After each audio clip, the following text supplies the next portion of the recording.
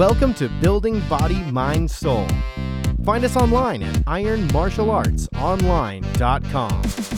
The complete package for fitness, health, martial arts, parenting, psychology, meditation, spirituality, and more.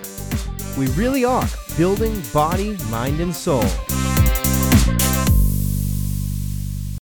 Hello, this is Ryan from Building Body, Mind, Soul here at ironmartialartsonline.com. And today, for our spirituality and meditation piece, we are going to discuss lucid dreaming part 2. So refer to our last little podcast episode for how to do dream recall. You do need dream recall prior to lucid dreaming. If you can't consistently, easily remember all of your dreams, then lucid dreaming is not for you, not yet. So refer to that last episode. Once you can recall 9 out of 10 dreams, 9 out of 10 days worth, and recall pretty good amount of detail. Now you've got some solid dream recall skills, and now you can go ahead and move on to lucid dreaming.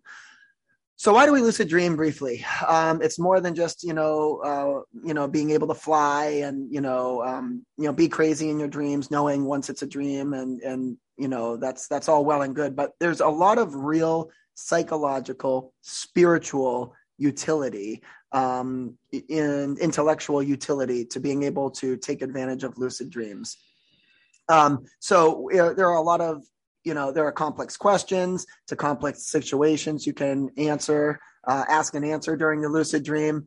It lets you access kind of the better part of your brain, where you are, even though your dream characters are obviously all coming from your own psyche, in the end, it gives you different perspectives on things that you just can't get in the normal conscious state, waking state during the day. And it's just, there's a lot of modalities for being able to, therapeutic use for grief of lost loved ones, even people who have been recorded using lucid dreams to deal with their own terminal illness, certainly for PTSD, for just having lifelong fears or dealing with major missed opportunities. It really has a lot of self-therapeutic value for yourself and for loved ones. So a lot of goodness out of the milk and honey inside lucid dreams that are just, good, fruitful things that we don't often pay attention to. And I think mostly because people don't even realize it. And so I really say it's a sweet spot for self-improvement and self-realization for lucid dreaming. By the way, you can even meditate within your lucid dreams. So now we can get crazy and actually do various meditations. So it's a dream. You're sitting down in your room, in your house, knowing that it's a dream, it's not real. And then you start meditating inside the dream. And then there's other levels. You're on another level where you're doing dream yoga, and that's trying to meet other people in their lucid dreams and seeing what experiences and conversations correspond the next day, which gets really interesting because I don't know really how, that's been documented too, but how do you explain that? Because that's in one person's head sleeping in one bed and then another guy's head sleeping in the other bed. And then they meet up in the dream and they're able to talk or discuss issues or go places. And then it corresponds the next day. So there's a lot more we don't know about than we do know about. That's one way to say it. But before you can even embark on all this, you have to know how to do it. So there's several methods out there. You can look up a bunch. I'm going to tell you what works for me. My students that have been part of our hybrid meditation program, we do some online moving meditations with yoga, tai chi, qigong, and doing some shamanic drumming. And anyways, lucid dreaming is something we tie into our hybrid meditation class. But what seems to help the most for my students is doing the hand method. So you're looking at your hand, and basically it's what I call the most annoying, but the most effective, tried and true method to acquire lucid dreams and be able to attain lucid dreams. Looking at your hand every day, 10 to 20 minutes throughout the day. So yes, this is literally like 4 times an hour. And you're saying every 15 minutes, just by habit, you're going to look at your hand just in the middle of whatever you're doing. And you're going to repeat after me. Look at your hand, put your hand in front of your face, right? Look up at it and say, this is my hand. And if this is a dream, then I can fly. And at that moment, as silly as it sounds during the day, 4 or 5 times an hour, when you do that, you will will yourself momentarily to try to float up in the air and fly. Obviously, you will not. But by not doing so, you will have successfully discovered it is not a dream. And the idea is if you keep doing that physical practice, that quickly gets built into your subconscious. And that is something you will easily replicate and you will repeat doing during your actual dream. So if you're having a random dream and during whatever you're dreaming and doing during the dream, when you have no idea it's a dream, and then you actually look at your hand and you say, this is my hand. If this is a dream, then I can fly. And then you will yourself that moment in the dream to fly. Well, sure enough, when you actually in the dream, like float up in the air and you say, oh my God, I'm floating, I'm levitating, I'm flying. Now you know it's a dream, right? Now you can get to work and now you know it's a lucid dream. So that's that. And you're going to have a lucid dreaming journal just the way you have a dream recall journal or dream diary to recall everything. You need to be aware. So a couple things. You need to be aware of any cognitive bias in the lucid dreaming when asking questions.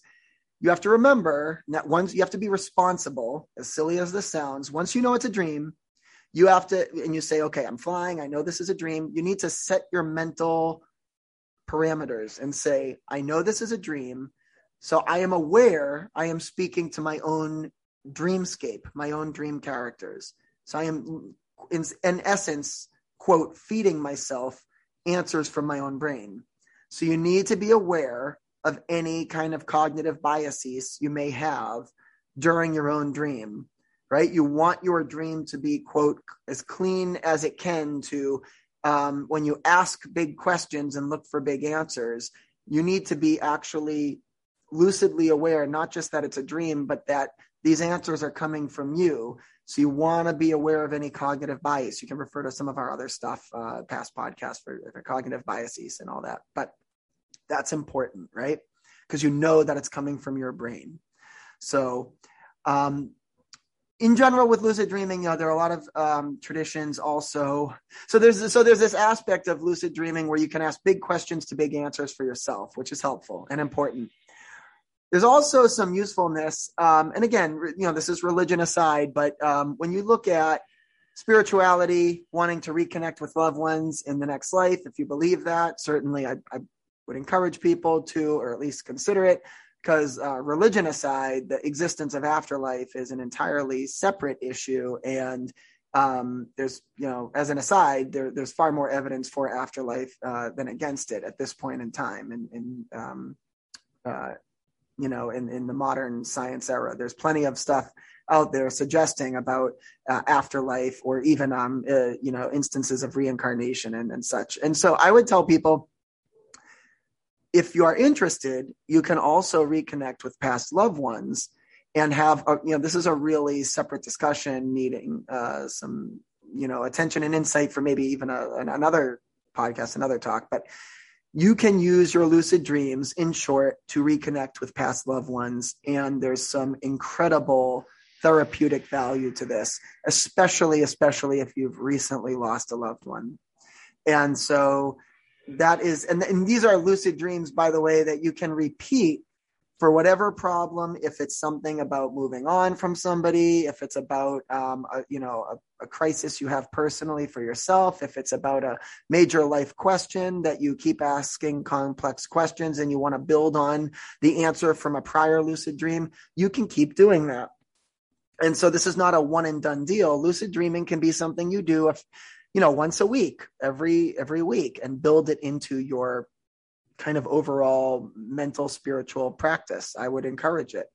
I will just mention, for folks who are already well aware about lucid dreaming, who know about this, and this is old news, you might be interested in dream yoga and the practice of meshing with other people's dreams, and also instances of yogis and kind of spiritual, gurus who have done lucid dreaming and all these, what they may call astral travel and out-of-body travel, with having some even notable scientific cases. The one I would point you to for fellow skeptics out there who are rolling their eyes right now, you may want to check out an interesting study by actual researcher, a PhD fellow named Dr. Charles Tart, T-A-R-T. It's a parapsychology researcher, had done in a lab setting, I believe videotaped overnight with a woman who had these type of abilities during her sleep.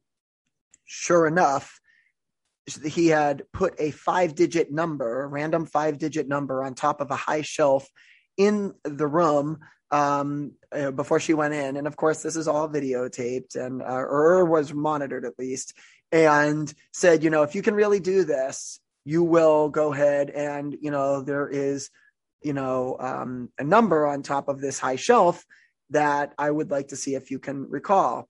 And you can go ahead and get the details of that. That was actually out of the Journal of American Psychology. American Society for Psychical Research, and that was a published study. You can just Google Charles Tart and American Society for Psychical Research, and anyways, you can see that. And sure enough, she was able to recall the 5-digit number after her active out-of-body lucid dreaming episode. And that's pretty cool. So I think that that's something to really look at, right? Because that's statistically impossible to do. There have been some other interesting cases like that too, for what we call veridical experiences, for out-of-body stuff that is proven out-of-body stuff that you could not have seen or known during, your period of being unconscious or whatever. So I would encourage you to check that out if you're interested. Otherwise, happy lucid dreaming. I do recommend you do it and build it into your repertoire. I think it's really important. I've seen it help a lot of people in a lot of different ways. And that's it. And bye for now. Building Body, Mind, Soul. Find us online at ironmartialartsonline.com. The complete package for fitness, health, martial arts, parenting, psychology, meditation, spirituality, and more. We really are building body, mind, and soul.